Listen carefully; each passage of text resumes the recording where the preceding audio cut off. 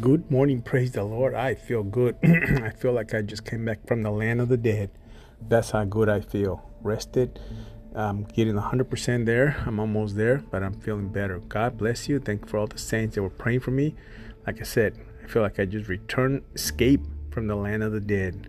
But I'm alive forever, like Christ in me. I shall live and not die and proclaim the name of the Lord. God bless you. You have a great day. Even when you get sick, God is still there. He's still there. He saw me through it. Amen. Praise the Lord. Having a great day already in the Lord.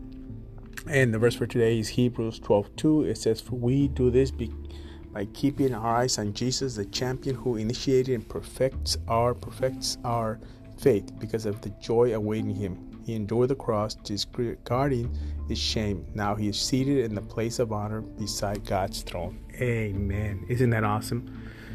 Isn't that awesome? He sits at the right hand of God, interceding for us. God bless you. Have a great day. I'll see you at prayer tonight at 7. I'm going to start with the Bible character. I'm going to start with the book, not necessarily more prominent in Matthew, but Peter will be more prominent. But I'll start with Matthew because it's the first book in the Bible that we see there in the New Testament. Matthew was a disciple of Jesus Christ. He walked with Jesus. He was a tax collector.